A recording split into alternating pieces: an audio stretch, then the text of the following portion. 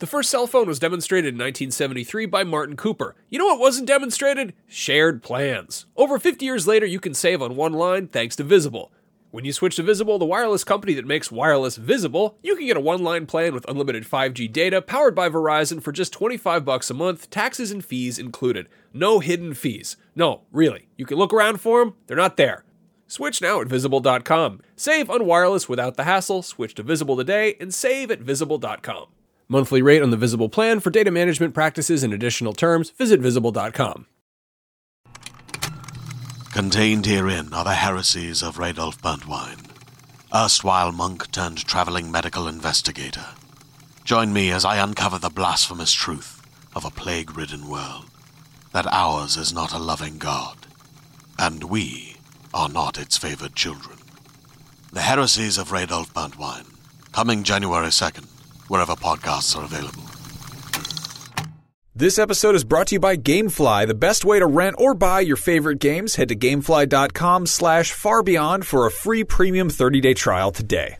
Do not underestimate the power of PlayStation.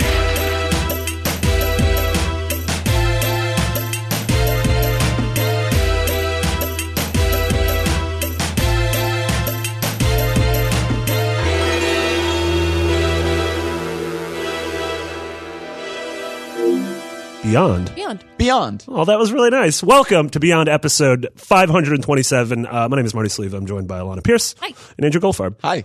Ooh, that was really good. We did a nice lean intro. Right. I know. That was really good. We have a lot to talk about today. We've all been playing various Japanese video games, including Danganronpa and Persona 5, so we're going to talk about that. Alana got to play Metal Gear Survive. She definitely has thoughts about that. Dark Souls is getting a remastered edition in a couple months, and there is some disturbing reports about developer Quantic Dream that we're going to dig into. How are you guys doing?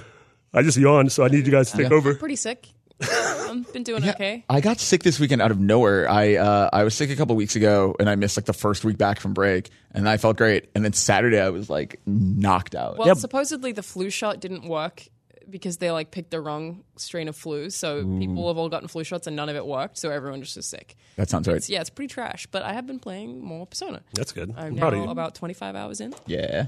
So it's weird though that like to think that's the length of a normal game. I know that I'm nowhere near the end, but I don't feel like it's dragging or anything. No. I'm just like, no, I'm still early on, and I feel that way, and I'm cool with that. Well, it does such an interesting job of, because the game is definitely tutorial heavy at the beginning. Like everyone's playing the first palace and is tutorials. like, so. But that's the thing, is it keeps doling out new systems and mechanics and ideas, which I feel like keeps evolving the gameplay in a really interesting way. So not only do you have that carrot of I want to, up my social links, or I want to see what this new character is, but you also, it's like, oh, the battle system is now fundamentally different than it was before. It's also pure momentum. Like even when you finish a palace, like and you get kind of the device of like, tell me about this guy, and they like put down. I love those moments. Like it propels you to want to do more, and I think that's why, at least for me, every time, even on second, third, fourth playthrough of that game, like I just didn't stop. It's I think I said this before, but it's one of the most well-paced games I've ever played, in that it just keeps going and you never want to stop going because it's never a lull. Even when you're in between those periods where you're like, oh, I finished this palace, I'm just waiting for the next one to show up, it's still like you're just like trying to increase your stats in that period of time, so it just keeps going. There are like some minor things that are annoying me though. I was just saying before, one of them is that you'll have a conversation with someone and then the text thread will be the exact same thing immediately afterwards. And I'm always like, this is repetitive. Like, why are you doing this to me? And it like seems like such a minor complaint, but you probably spend hours reading those things. Yeah. So it's like, you're just giving me the same thing twice. With very light. Also not being able to save.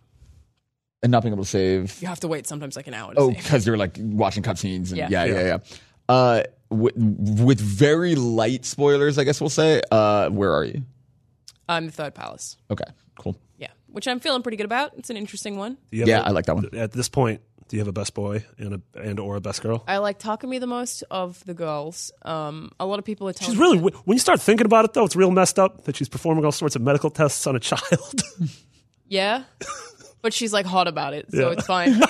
She'd be like, this one's going to be really tough. And like, nice. I feel like that kind of breaks doctor-patient confidence. It's fine. No, I guess it's that's whatever.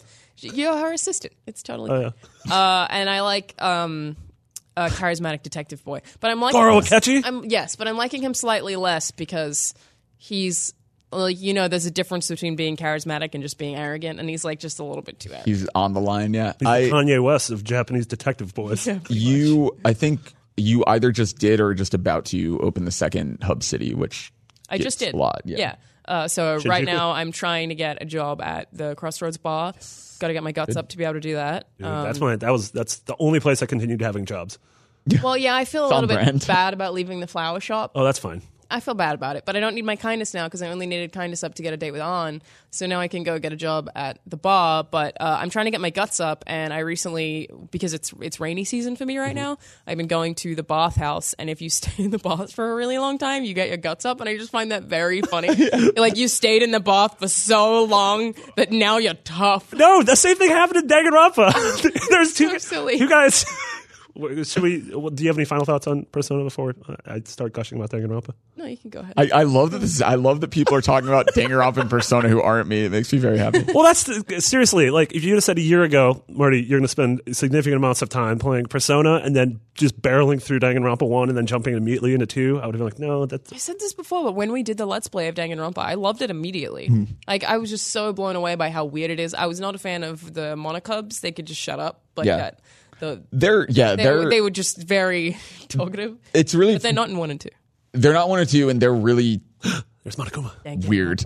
Like they get way 3 is definitely the weirdest. So how do you give, like, do you have a really, you obviously are the expert in this series, give a really quick just elevator pitch for what this series is. What it is? Sure. So I'll keep this as short as possible. It is essentially you are a student trapped in a school. The setting kind of changes every time, but you're a student trapped in an environment with 15 other students, and essentially the headmaster of the school that you live in, it's like a battle royale thing, basically, or kind of a Hunger Games thing too. You have to. He decides the only way to leave, the only way to graduate that school is to murder each other. And so every chapter of that game is a murder, and then finding clues, and then doing an investigation and leading up to a class trial where the rule is if the class figures out who committed the murder, that person's executed. If you guess wrong, everyone else is executed and the murderer gets to leave. So that's kind of like the general That's rules intense. of it. That is really intense, and it's all that. And the headmaster is a bear named Monokuma. Yeah. And he's just very angry, but he's also like got a very like cheerful voice. But then he's real sadistic. Yeah, and each game, so like 2 introduces Monami, which is like this weird pink rabbit version of Monokuma. I played through 1 in like 3 sittings, and then I was like, I'm going to start 2. And I'm 15 minutes into 2, and I'm like, this game's way weirder than 1. How did this happen? And that's why, like, I cannot believe they've gotten weirder. Somehow. Yeah, right? Gotta get weirder. But 3 I is so found much out about weirder. it because of the anime. So that's like my first introduction was to the anime, which I saw some episodes of and liked a whole lot. But the concept is so cool. But because I haven't played a lot of it, I don't understand how the trials work in terms of gameplay. Are they like Phoenix Wright? They're like WarioWare more than anything. Kind of like WarioWare. Yeah. Yeah, each sort of mechanic. So you go, someone gets murdered, and then you do an investigation, which is you like talking to people and getting a bunch of clues in the environment, and you get you need to get all of the same clue. You need to get every clue in order to even instigate the trial. So it's not like you'll ever enter a trial and be like, oh no, I didn't see the bloodstains, so I can't do anything. But then you are using the evidence you've garnered as ostensibly ammunition to where you shoot when someone is saying something and you know it's a lie, you load the bullet that is how you know it's a lie, and then you literally put the reticle over their sentence and shoot it with that bullet. So how do you pick that bullet? Like, is it like in a Phoenix Wright way where you're like, oh, well, this conflicts with this? Yeah, So. kind of. Sometimes it's that, and then other times it turns into a rhythm game where you are trying to out-argue the other person. Sometimes, it's you presenting evidence. It's you picking apart a sentence and being like, this contradicts this, so you need it. It's They evolve to like 1 is extraordinarily simple. It's like very, very basic, and then they've gotten more and more complicated. So like 2, so like for example, there's that thing called Hangman's Gambit, which in 1 you literally just play a game of Hangman to try and figure out. It's like a blank, and you have to figure it out. Then in 2 it gets like 1 step more complicated, and 3 even more.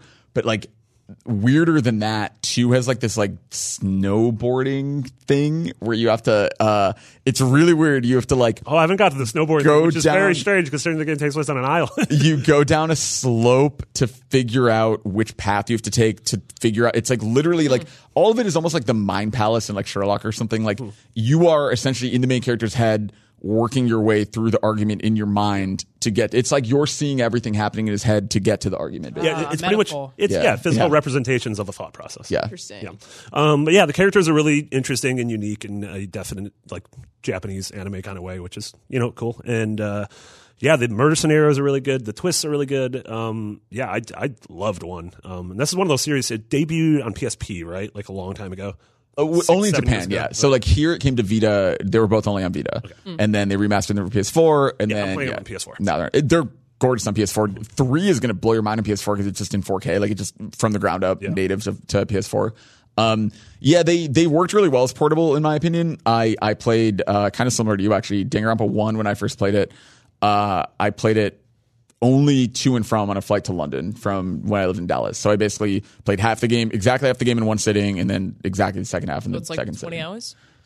For a little less, yeah. I got through probably like 15. I would say 2 is probably the longest of the 3, at least for me it was.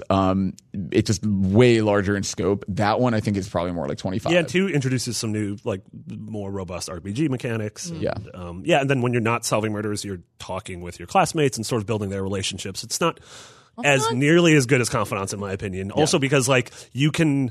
Like, the girl, I was like, I like this girl. I'm going to be her friend. And then she just gets murdered very quickly in the first game. I'm like, well, that didn't work out well. I really like that risk reward because, like, you can spend your time wrong because you never know when someone's going to get wiped out. So it's actually really funny. Like, I have the worst judgment, like, every time I pick a murder victim. But it's nice because in New Game Plus, you retain. I just want that quote out of context. Yeah. Every time. I keep falling in love with murder victims. I'm sensing a pattern. Wait, I think the pattern is you are a murderer. Yeah, you might be killing people. Before we move on from this topic, I want to say that I did try to play Dragon Ball FighterZ this weekend. Yeah, I tried to play that in Dissidia. It had all kinds of problems. Yeah, I couldn't get on. I couldn't get on Dragon Ball FighterZ, and I also couldn't get on Dissidia, which is weird. I mean, that's the thing with like these testing periods, right? Is like that's what they're for. That to test. Oh, totally. It was free downloads, and so fix it by a week or 2 from now when the game comes out. Yeah, Dragon Ball's like 9 days from now, 8 days. I think Dragon Ball's next Tuesday. I think it's literally 7 days. Oh, literally. Yeah. And then Final Fantasy. The week after. Launch. Yeah. We tried. Yeah. But I don't know. It's nice being able to sort of go back and play these games because we are in that soft lull before. Like, we get Dragon Ball next week, and then Monster Hunter at the end of next week, and then Dissidia. Like, Monster Hunter is, of those 3, is the big one that I'm stoked for. For sure. Yeah, and I think that's, like, when it begins, because after that, there's kind of, like, this weird, like, it all comes at once. It's a lot of stuff that I think... It's funny because, like, last year, I guess, was Resident Evil 7, right? That was January. That was yeah. So it's, like, it's weird because there are things that you have to get your time with now. Horizon was another one because they very likely could be part of the Game of the Year conversation. Oh, sure. It's weird to think how far away and we have all these games that are like sort of promised to come in the first half of the year that don't have dates. Like we have, God of War is probably going to be the first half of the year. Yeah. And then Red Dead still in theory, even though I think that'll get to Spider-Man, Spider-Man, yeah. Detroit, which I guess we'll talk about later. Funny noise. No, I don't think Red Dead's early this year. No, I don't think so either. It is nice while it's quiet. I'm actually, I don't have a ton to say about EX. I'm early, but the only Final Fantasy I've never played is Final Fantasy 12. Yeah, I finally started that, and so we'll see what that becomes. I'm so early, but yeah, I do. I love that battle system so much, and that's the thing. Like, I immediately, because the other one, the 2 I had never played were 10 and 12. And so I played 10 on How Vita. did you miss 10? I haven't played 10 either. The funny thing is, so like I just didn't play PS2 ones. Like that was just I got interested in other genres basically. So it's weird because 9 was the last one I had put real time into on PS1, and then PS2 I just skipped. Mm-hmm. So yeah, it's funny going back now, especially these HD ones look gorgeous, but going back now, like I'm excited to get further into 12 and learn the battle system because I really love seeing kind of the history of Final Fantasy as it's gone forward, and honestly, like watching it move further and further and further away from like the straight up turn based is really interesting to me. Because the ones I loved as a kid, obviously, like when I think back to like 4, 5, 6, and even 7, like they're so like traditional turn based. So it's funny. Yeah, like I really definitely broke the mold. Oh, 100%. And I really like seeing just I don't know, like even like. I love Final Fantasy 3 for like job system stuff. It's so much more complicated in later games in such a good way. So I don't know. I'm very early, but I'm excited to get deeper. Decidedly Japanese weekend for us. Yay. It's been good. This episode is brought to you by GameFly, the best way to rent or buy your favorite games. It has gotten increasingly difficult to try games before you buy them, but GameFly lets you take your pick from a library of over 9,000 titles, including the biggest new releases like Assassin's Creed Origins, Call of Duty World War II, NBA 2K18, Madden 18, and many, many more. GameFly will ship these games to you, and you can keep them as long as you want. There are no late fees or due dates, and shipping is always free. This breaks down to as little as 54 cents a day, which is a lot cheaper than dropping $60 on a brand new game that you can't stand playing. Plus, you don't even have to leave the house. Oh, and they rent movies too.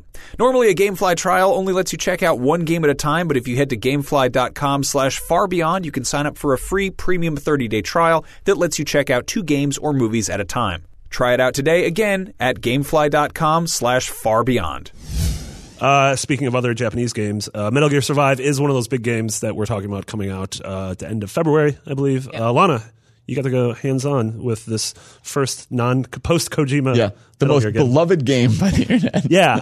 So first off, for your impressions, the internet hates this game. Oh, yeah. Like, we put up 5 minutes of gameplay, and it did very well. Man, people were not happy with it. Yeah. It's like 75% dislikes or something. My thing was, the gameplay to me looked totally fine. It just looks generic. Like Yeah, we it talked doesn't- a little bit about it last week. It It just doesn't look bad. It just didn't look Yeah, great. I think it's fine. So- That pretty much sums up my thoughts. Yeah. It's weird. I played actually quite a lot of it. I think we were there for like 5 or 6 hours playing, and I still haven't really made my mind up. We saw it kind of after the video footage that's on the screen right now, which is like story beats, and for whatever reason, it didn't occur to me when this game was first announced because the trailer made it look like Left 4 Dead. But this is a survival game. You are dropped into a sandboxy kind of world. Your max HP are decided by how much water and food you have. So you constantly have to go and find water and food. And like the percentage of your thirst and hunger are going down while you're doing everything. So there's all of these different things that you have to manage all the time. It's all crafting based. Like every single weapon has durability, so you have to like be aware of that, collect resources to go out to further explore the areas and get more things to bring back to your base camp to like build up sort of like mother base. And it's a lot of management stuff. Yeah. I ultimately got screwed, which I don't know if it is my fault or the game's fault yet, because I needed to get Stainless steel. stainless steel. I needed to find a piece of stainless steel to make a gas mask to go out into this fog where the next mission was, and I couldn't find stainless steel. So I'm walking around this map, retracing every single place that I've been to, trying to find stainless steel, all the while my water and food are going down, and I'm running out of resources because I can't progress, so I can't find more food or water. my And like God. animals and stuff respawn, but that takes a while, and you don't know when they're respawning. Like I just like ultimately couldn't do anything. I was just slowly dying, and just had to accept that I was just going to slowly Sounds die. like life. Pretty much didn't have a choice. It's funny how I totally didn't take the title that literally. Yeah, didn't either. right? From the Yeah. trailers. I really yeah. didn't either, and I think as a survival game, it is really challenging. And This looks like Dead Rising. You're just killing zombos. yeah, and there's some really like dumb things about the zombies. Like there's a lot of them, but none of them can climb. So you can just stand on a box that's like pretty close to them, but if you're on the box, they can't hit you. So you can just like stab them with a stick and just farm them. And they all have those red crystals in their head. I believe they're Kuban crystals. And you need to mine them to level up. You can find some in the environment, but also all of the enemies drop them. And those are what you literally level up your stats with. And So he's in Man the had fog stainless right steel. now. He built a fence. I actually really like building the fences. That was something that was cool because you could kind of plan strategically before the enemies would get to you. All of the enemies are really repetitive. They said that there is enemy variety later on in the game, but we played the very beginning, and they were all exactly what you're seeing on screen right now. They're just super uninteresting, honestly. If this game wasn't called Metal Gear, would anything change? Like, is there anything There's Metal a Gear Diamond ish? Dog reference.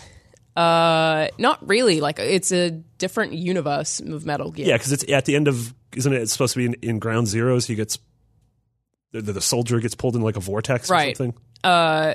So, yeah, no, not really. There's some like slight references. There's Fulton's.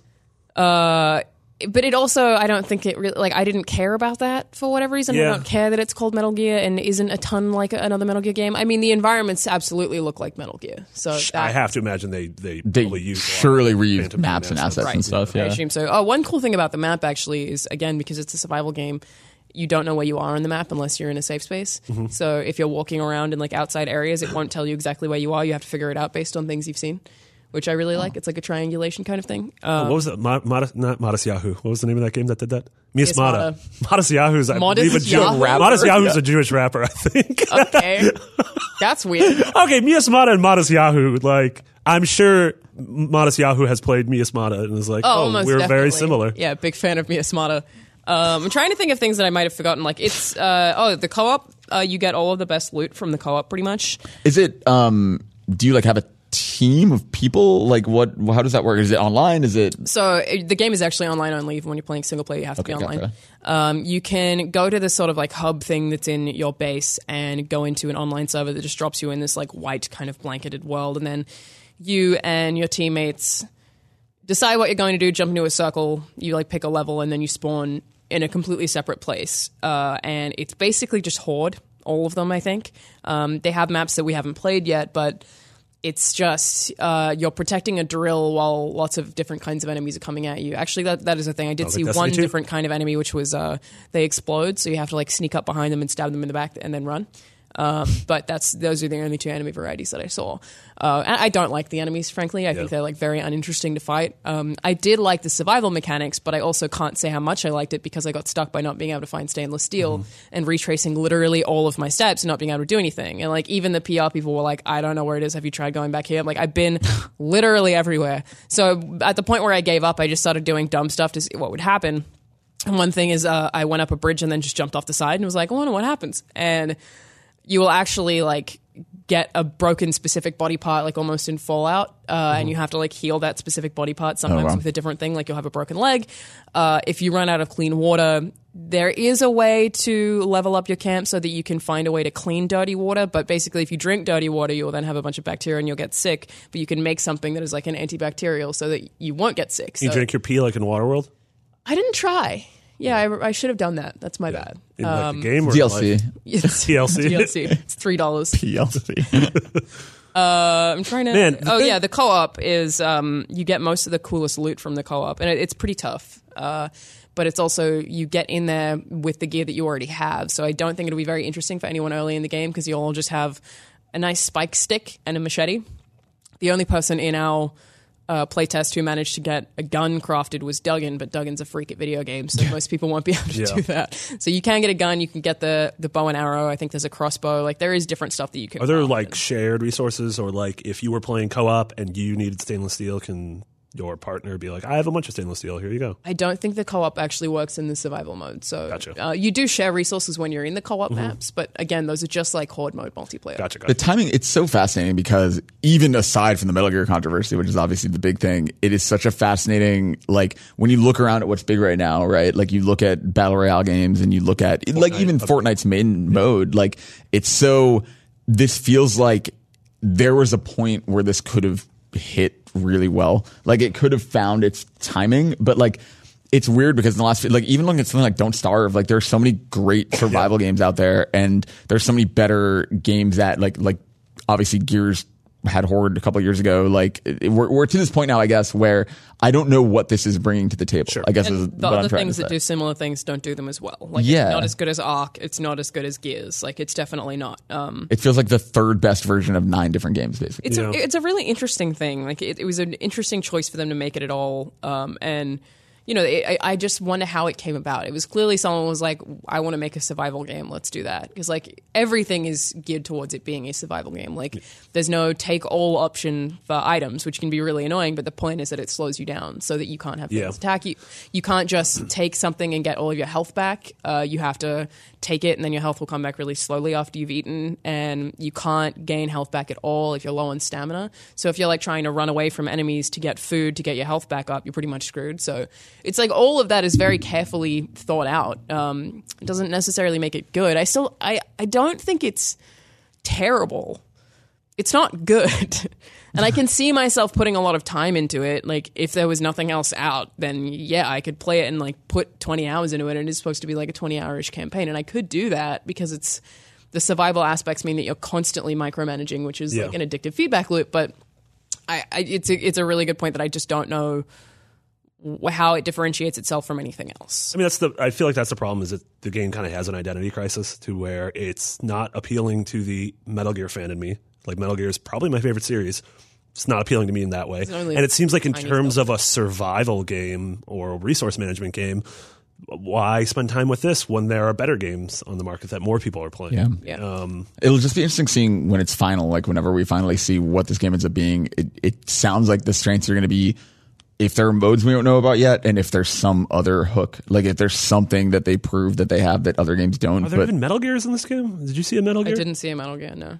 But yeah, I have no idea, honestly. First two words of the game are Metal Gear. Well, they said that there are a lot of things that they didn't want to show us because they wanted to make sure that we had like the early game experience. So there could be. I don't know how big the map was, but it seemed like it was huge. But I don't know. It's just I don't. It's so weird. I don't want to be too cynical and jaded. It just feels like such a blatant cash grab, and I think everyone can see through it, which is like why the mechanics have definitely been thought out. Yeah, you know, like the work has been put into making this a survival game. Like I don't think it should have had Metal Gear in the title is the biggest. Sorry, and that's what I meant. Like, just calling it Metal Gear at all, I think feels like, to me, such an obvious way for them to be like, hey, look, we're still making Metal Gear games. But, like, it almost had the opposite effect. Like, it's franchise fans aren't going to buy it for that reason. It's almost, if anything, it, like, poked the hive and made them angrier. Yeah, but real talk, the second half of this game takes place in Shadow Moses. I'm probably going to play it. There you go. So, like, literally, I'll play a game I don't want to play if I can go back to Shadow Moses.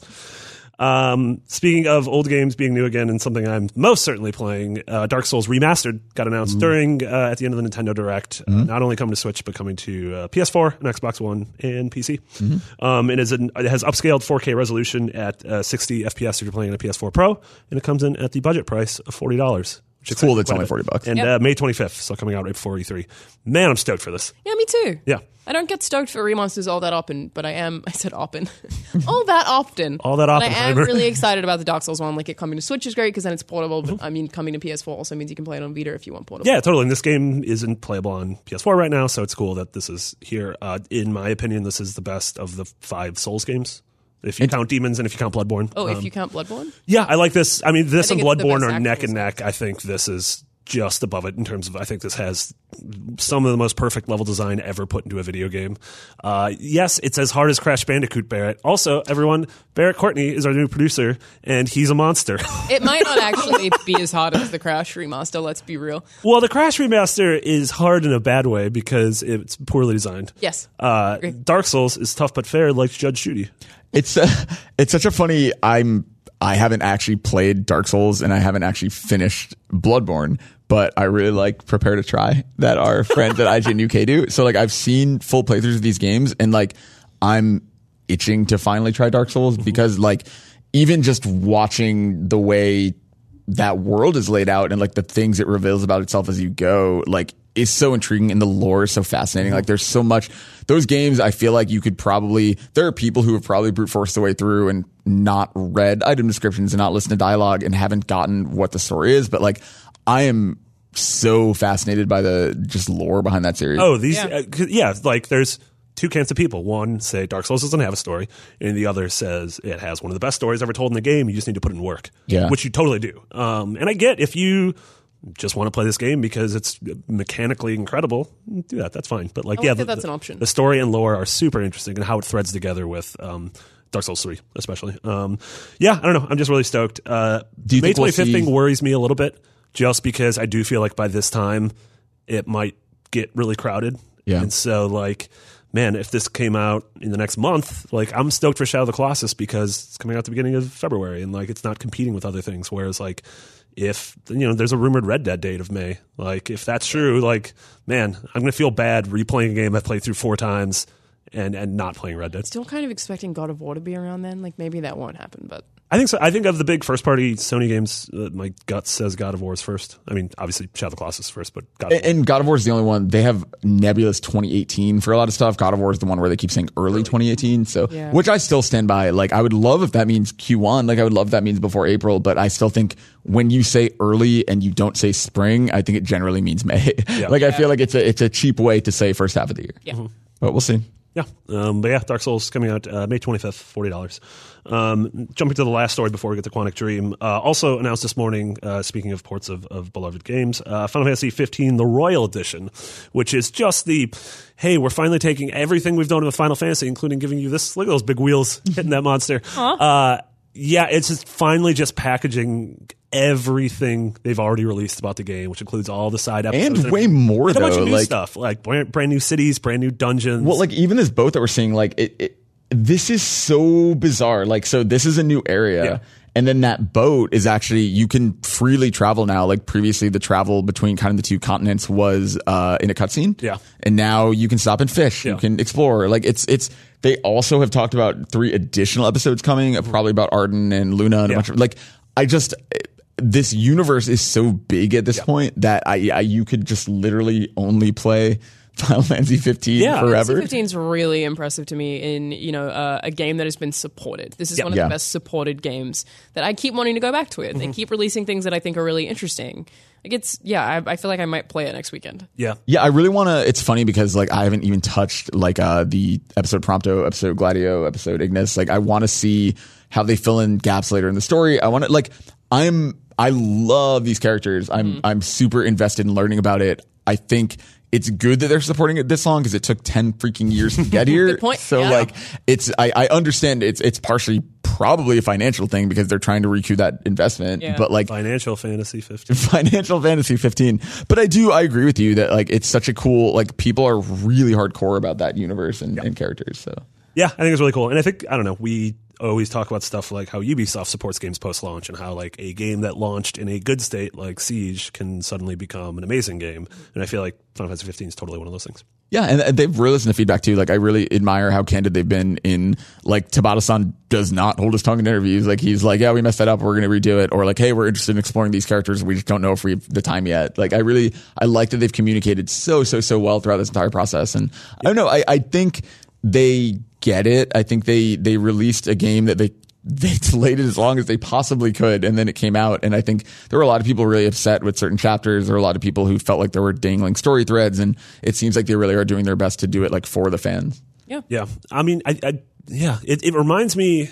obviously it's a little bit different, but it reminds me of how they went all in on Lightning. And obviously that was over the course of 3 games. That was pretty much the entirety of the PS3 generation was, Square exploring Lightning in those 3 games. And it seems like this generation is going to be marked by them going all in just on this game. And so instead of getting a 15.2 and a 15.3, they're like, we're going to release this. But then, the game that exists or is going to exist on March 6th, I also got really tricked because I thought it was coming out on my birthday, but it was British. So it said 6/3, and I was like, that's my birthday, but it was actually March 6th. That's the day after my birthday. Yeah. Talking about my birthday. So happy for everyone. I'm sorry. My birthday's in August. I also was birthed. I too have a birthday. I really, I don't know. I like Noctis, and it's like funny because like that's actually a really good point. Like episode Ignis and Gladio and Prompto and all that stuff, like almost like if you think about Final Fantasy 13-2, that was kind of episode Sarah. Like almost could have been an expansion built on. So it actually is really fascinating that I think that's a way that this generation is different than 360 PS3 is that like now you can just continue to release standalone things. Yeah, I mean, that is funny because 13.2 is barely about Lightning. Yeah. Sarah, and what's that boy with the big pants? Noel.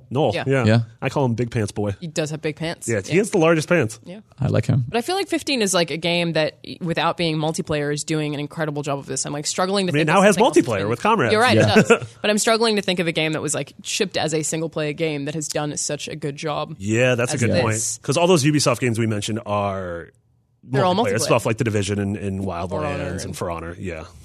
That's interesting. Yeah, I think because I think one of the best models is when you look at the shooters, right? Like EA will keep a Battlefield going for like 18 months after release with new content. But yeah, those are obviously multiplayer centric. Right. So yeah, single player games, I think it's definitely rare. Yeah, it's also cool. It's also cool they're adding a first person mode that I feel like it would be nauseating, but it's cool that it exists if someone wants it, I guess. Well, actually, speaking of first person mode, GTA is a pretty good example, but a lot of the content has been with online. But they did that too. They added the first person. Yeah, I mean, I guess with single player, the Ubisoft just highlighted all of the Assassin's Creed Origins DLC that's coming out, which includes 2 major episodes, one of which is like a grounded story that takes place 5 years after the campaign, and you're going after like the Roman Empire, and then the second one is a very mythological heavy thing where you're going after old beasties and everything. Raising the level cap, I think 45 for the first one and 50 for the second one. It's just in this era where like loot boxes and microtransactions and all this kind of garbage people are doing. The flip side of it is that I do think in some cases, definitely not in every case, we're getting kind of more thought out DLC approaches. Like even when you look at something like what Naughty Dog's done with Left Behind, and then like not DLC obviously, but as a standalone like Lost Legacy, like people are rethinking that model of a game comes out, there are 3 season pass drops, and then it's done. The Witcher 3 is also a really good example. Oh yeah, for sure. Totally. Yeah, Witcher 3 actually might be the best example. Yeah, of a pure single player game. Yeah, and it's also interesting because Sony has been on record of saying they've sort of made passing remarks during conferences, but like they aren't interested in games as a service really. Like Sony is fully committed, especially Sony's first party studios, to deliver meaty single player games, which you saw with Horizon and everything. But you see all of these games, these first party Sony games, including what we're going to talk about next, are narrative driven single player games. That's what Days Gone. The conversation around that is really interesting, and from a business perspective as well, because the games as service games are selling the best. Like Wildlands just like shot up and sold incredibly well, and we just kind of missed it. Like it sold and For Honor. so well, and For Honor. And I imagine the Pirates game that Ubi's coming out with will do the same thing. What's the name? Blood. Skull and Bones. Skull and Bones. That's it. I mean, it's funny because even aside from narrative games, if you even look back to like Rock Band and Guitar Hero, like yes, Dance Central, or not Dance Central, Just Dance is still annualized, but like I think that if you had a Rock Band thing now, it would just be one game that continually updated. Like you wouldn't see Rock Band 2, Rock Band 3, Rock Band 4. So that's our same thing of like, we always joke, is there going to be Minecraft 2? Yeah. Or do you just keep adding to Minecraft? Still saying there's no Minecraft 2. I don't see it happening. Out now, Minecraft 2.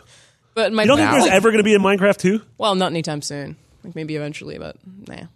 Minecraft's got so much content and they're adding stuff all the time. But what I was going to say is like the Sony's choice to stick to those single player narrative driven games, I think, is a really interesting one. Like I wonder what that decision is from a business perspective when we know that it's very, very easy to make money off of games like Wildlands and have a community that you can continually foster based on one game with the games as service, whereas they're not doing that, but then people praise them for not doing that, but they still don't sell as well as a Call of Duty. Well, I mean, it's what I love about Sony's worldwide studio stable, that I think they, to the point of occasionally being a problem with their business, they trust their studios and let them choose projects. Like I don't get the impression, and I don't know, you never know what's happening behind the scenes. I totally don't get the impression that Sean Layden or Shu are flying to these studios and saying, you have to make this. Yeah. Like I totally feel like they're like, okay, like your strength as a studio is single player narrative driven games, make one of those, you know? And I respect that. I think that when you look at the things that come out, I think sometimes that hurts them. Like I think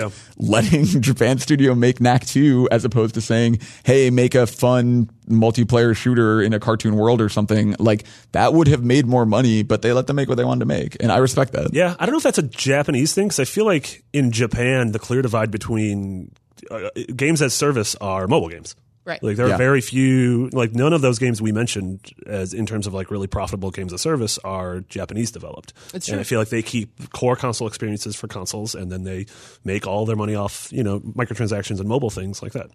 Yeah. For sure. Yeah. That's interesting. Well, switching gears quite a bit. Andrew, can you just catch everyone up on the Quantic Dream report that happened over the weekend? Sure. And this is, I guess we should also say, this is kind of developing as we're talking about it. Quantic Dream themselves have continued to issue statements. There's some things that, so a lot of this is coming from a French publication called Le Monde, and that was mistranslated in some cases. So there are all kinds of weird issues with this, but the facts seem to be there for kind of the bulk of this story, which is that Quantic Dream seems to have sort of a toxic male-dominated workplace, according to these reports. And so some of the things coming in are that the two founders of the studio, in addition to kind of the typical studio culture things of overworking their staff and expecting a lot of crazy hours, there's also a lot of culture problems. Like there are a lot of homophobic, racist, sexist jokes. There's apparently all of these images. It was this popular thing within the studio to pass around. There were 600 controversial images circulated around the studio dating back to 2013. According to Le Monde, the most shocking images present Quantic Dream's collaborators in sexual position adorned with homophobic or sexist slurs, or even made up to look like Nazis. Boy. Of the 180-person studio, reportedly 83% of that studio is male. Cage specifically, in addition to being nicknamed the sun god for kind of having these weird totalitarian doctrines, I guess. That was when I read this whole thing. I was like, oh, this is really, I'm like, ooh, the sun god. This is great. But he's accused of a lack of consideration for female colleagues and of making insistent dirty jokes, smutty remarks in the presence of his wife, inappropriate remarks about actresses, things like that. There's so much more than what I'm even getting into here. Like it's coming from multiple reports. Quantic Dream has spoken out against a lot of it. There was, for example, there was one thing that was translated by some outlets as I'll kill the pronunciation of his name, but Guillaume de Fontenay, right? Guillaume, maybe. He was accused of having made physical advances towards people that were later retranslated as comments, and there's weird things there. But Quantic Dream's statement is we categorically deny all of these allegations. Quantic Dream filed a complaint several months ago and further complaints will follow. Inappropriate conduct or practices will have no place at Quantic Dream. We have taken, always will take such grievances very seriously. We value every single person who works at Quantic Dream. It is of utmost importance to us that we maintain a safe environment that allows us all to channel our shared passion for making video games. So we're just in this weird boat. We're given what's happening in the culture right now, given, in every field of entertainment at the moment, including here for sure. There's been all kinds of people speaking up about harassment, people speaking up about the environment in their workplace, and I think this comes at a time when it's important for people to shine a light on the fact that these things are happening. Mm-hmm. We don't know, I haven't seen, and again, this could have happened literally while we're in here, but I haven't seen Sony say anything about this yet. I don't think we have any kind of response from the Sony side so far, and maybe there won't even be one. We don't know, but it will be interesting to see how this affects sort of the way they do press, who they put forward for this, if it affects the studio and the project. There's all kinds of interesting possible fallout from this. Yeah, I'm interested to see if this impacts the game as a whole, because this blew up over the weekend, and honestly, in my opinion, the responses from Quantic Dream weren't great. It was, I'm not sexist or homophobic because I worked with Ellen Page. Well, that was David Cage specifically. In the studio. Yeah. Which is, but I mean, there's a black guy in my when game. You're the head of the studio, you are sort of speaking for the studio. And so that's definitely. Well, and to be clear, certainly a lot of this is, I'm sure it is not only these two guys, right? A lot of this obviously extends to studio culture, but these are the two guys you have to speak to it, and it's from the picture that's being painted by these articles, they have a lot of control over what's happening there, which means they have a lot of control to stop it and didn't, Yeah, I don't know. I don't imagine this will affect the game very much. I think that game's very close to shipping. Which, in my opinion, could affect the game. It's hard. How does... If they get sued, then sure, but I feel it'll be fun. I'm just trying to imagine that there has to be one preview tour, last preview push for this game. What is that tour like? Who do they put forward? And that's the narrative isn't going to be about the game. A bunch of journalists. I think you're right that the game's probably done. I think what seems like you're saying is probably the marketing. Right? It's what are they going to do? Especially given kind of some of the controversial topics this game is already starting conversations about domestic violence and sexism and so many other things that are already happening around this game. This complicates that even more. And this is way different than this is different than the Kevin Spacey scenario, but look what happened with All the Money in the World, and look what happened with the last season of House of Cards.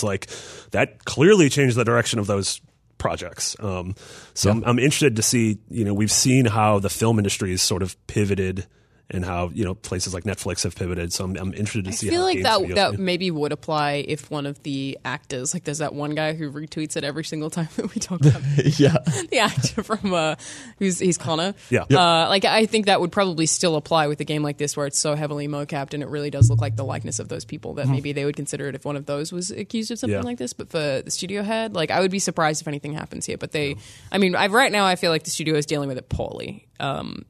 I can't give anyone advice on how to deal with this kind of thing, but I think David Cage's statements are pretty...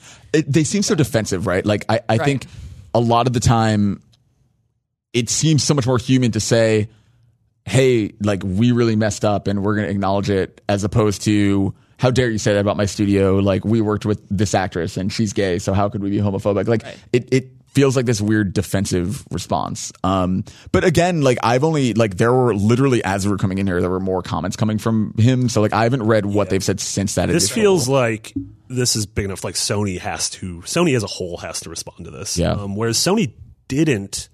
I'm trying to think, when you think back to the Naughty Dog, they didn't say anything.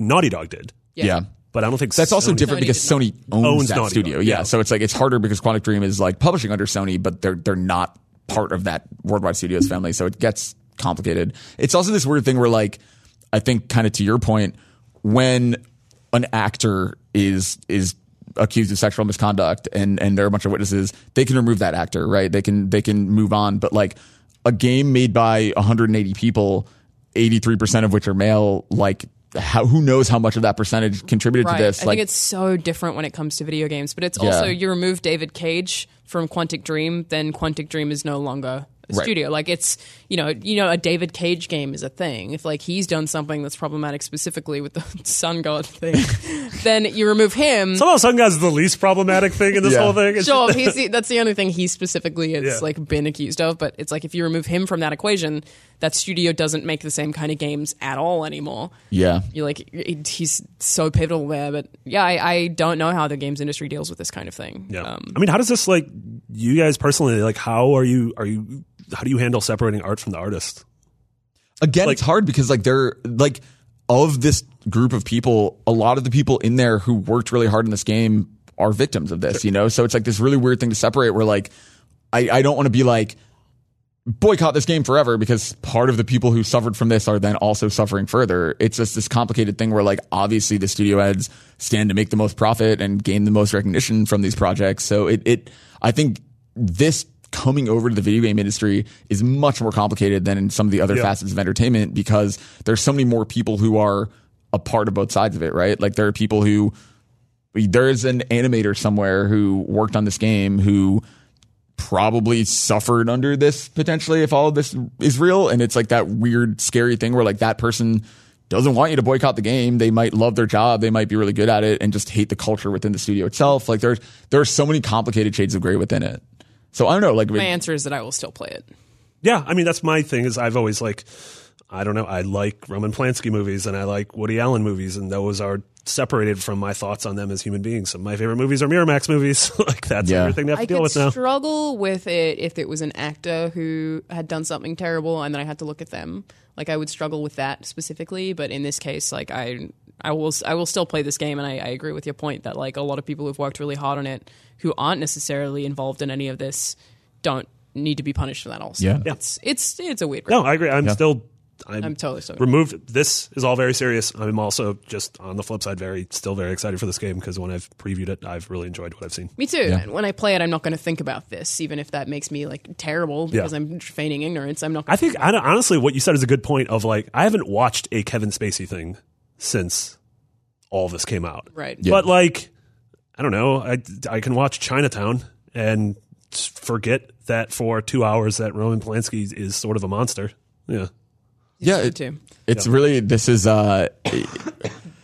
it's an interesting year for that because it's like it's a different lens to watch things and play things through, and I honestly don't know because it hasn't like I'll tell you when I play the game, I guess, because like I do agree that I'll still play it. I don't know yet if it would bother me, and I don't know yet if they're going to dig themselves into a deeper hole by saying more. Like right now, I feel like I'm still going to play that game. I don't know what he's going to say next. Or maybe while we were in here, Sony issued an amazing comment and they're talking about a full investigation and how they are committed to changing. I mean, that's ultimately what Sony should do in response to this. But I actually wouldn't be surprised if Sony didn't say anything. Yeah. It's hard when it's not. Like, I don't know if they can launch that investigation because they're just like, it's like their studio. They're essentially the distributor of something. Also, I don't know if French laws are different. Like, I know French. Yeah. I'm always curious about French video game studios because of juxtaposing the idea of crunch, and French law states 35-hour work weeks. Yeah. Like, how does any game get made with a 35-hour work week? They exploit it? Probably. Yeah. Well, that's part of like, and again, like this is just barely like the stuff I read is like 10% of the stuff that's in there. Like, and that is a big part of it too, is like that, overworking people and kind of the attitude of the studio, even aside from the inappropriate comments and everything else, just the actual work at the studio is also kind of under the microscope right now. That is unfortunately so common in games industry, and I think even in games media. Like, we effectively crunch. Like, E3 is just like, you don't stop working. Could you imagine a 35-hour work week ever? That'd be great. Yeah. People get those? Yeah. I would go crazy. We were even talking about how we have a 4-day work week. And it's not really a 4-day work week. It's your 5-day work week, but you have to do it in 4 days. Right. I was mad that I had a 4-day work week because I was like, oh, I lose a day, meaning I have to make up that time after. It's also weird because like even this exact story, like yesterday was still a news day, so it's like funny because it's not. Yeah, our job is dramatically more fun than devs in crunch, and it's just like I feel like maybe this leading into this is something that will actually shine that spotlight on the awful conditions that crunch can give people. And I know I've heard stories of that coming out of EA, like even the EA office that's near us, where people talking about crunch just being mind numbing and people ending up having to get therapy. And it seems really, really awful, and it's unfortunately very accepted in the industry that people and it's work also 100 hours in a week. It's an industry that's also for so often has dealt with everything you just said while also being mostly dudes. And so it's like this other weird thing where like when you insert more and more women into like a high stress workplace with a bunch of bro culture around, basically, like it does lead to a lot of the situations here where I think people are saying stuff. I think people are like, so much of the sexist comment stuff in here comes from people who are describing a situation where it was like, it does almost seem like it was in like a crunch environment or in like a like right. You're saying like people who are already stressed and angry and then are just taking it up. And then are used to being stressed and angry around a bunch of dudes and saying a bunch of gross shit that you can't say in that environment anymore. Like I think it's like a time for everyone to kind of rethink the way they behave in general. Is sort of like this. That's why this entire like cultural movement right now is really interesting, because even aside from like, I think so far it's been like Kevin Spacey like did a really awful thing, get rid of him, you know, and it's been this weird binary thing, but like it's also opening up this kind of B conversation that's equally as important of like, okay, like even after you remove that person, like how do we fix it on like a larger cultural level? Sure, removing like one person is putting a Band-Aid on the bullet wound. Yeah, exactly. So it's like it's really, I think the conversations that follow, like whether or not Quantic, I don't know, maybe David Cage does get removed, or maybe they do launch an investigation, like whatever happens there, it's then sort of the part two of like, also how do you actually take steps to improve that culture? So it's really that like, happened here, right? Like something bad happened and it became public, and then they were like, okay, here's a long list of problems that everyone has, and our GM sent out an email and was like, hey, we've spoken to a bunch of people over the past few weeks. Here are the main complaints everyone listed, and it did bring up things like crunch and people feeling like they're undervalued and things like that like come up as B conversations that are like, here are the issues, let's try and fix them one by one.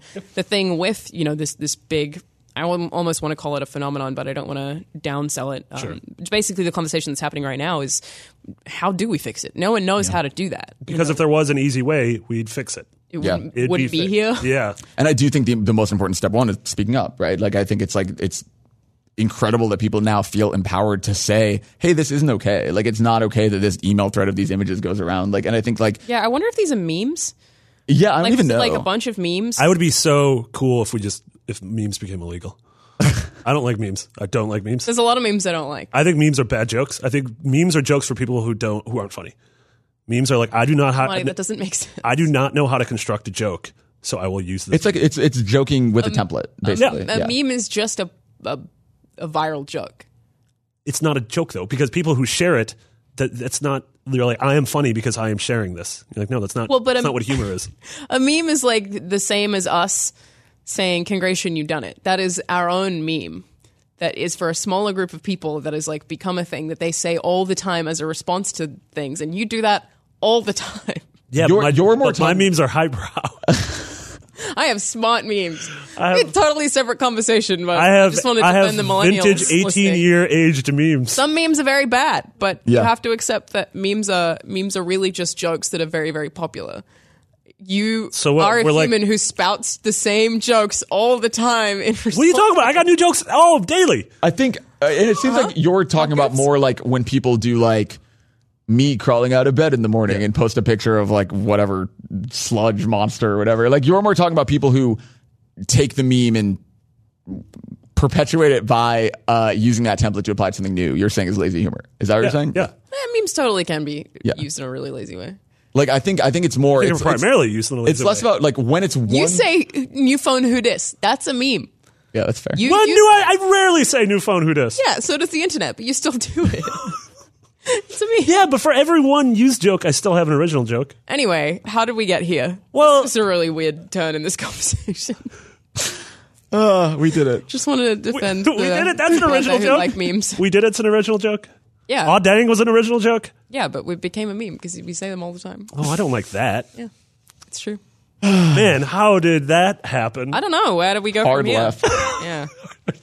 That was it. That was the last topic. Well, all right. Thank you guys so much for joining us this week. You can follow us all on various social medias. I am at Nick Biggity. Alana's at Charlanazard. Andrew's at Garfep. Hang out with us in our Facebook group, which is facebook.com/groups/Podcast Beyond. Podcast Beyond. Yeah. Yep. Got there in the end. Yeah. Also, which is where we pull rapid fire questions from, which we're going to go to next. But then Alana, there's also YouTube. I think that this week we're going to actually do Persona 5 Let's Play with my save file. Ooh, yeah. There's nothing else out, and then we'll be doing hopefully Monster Hunter during the end of the month, and then we're going to play one of the current PS Plus games.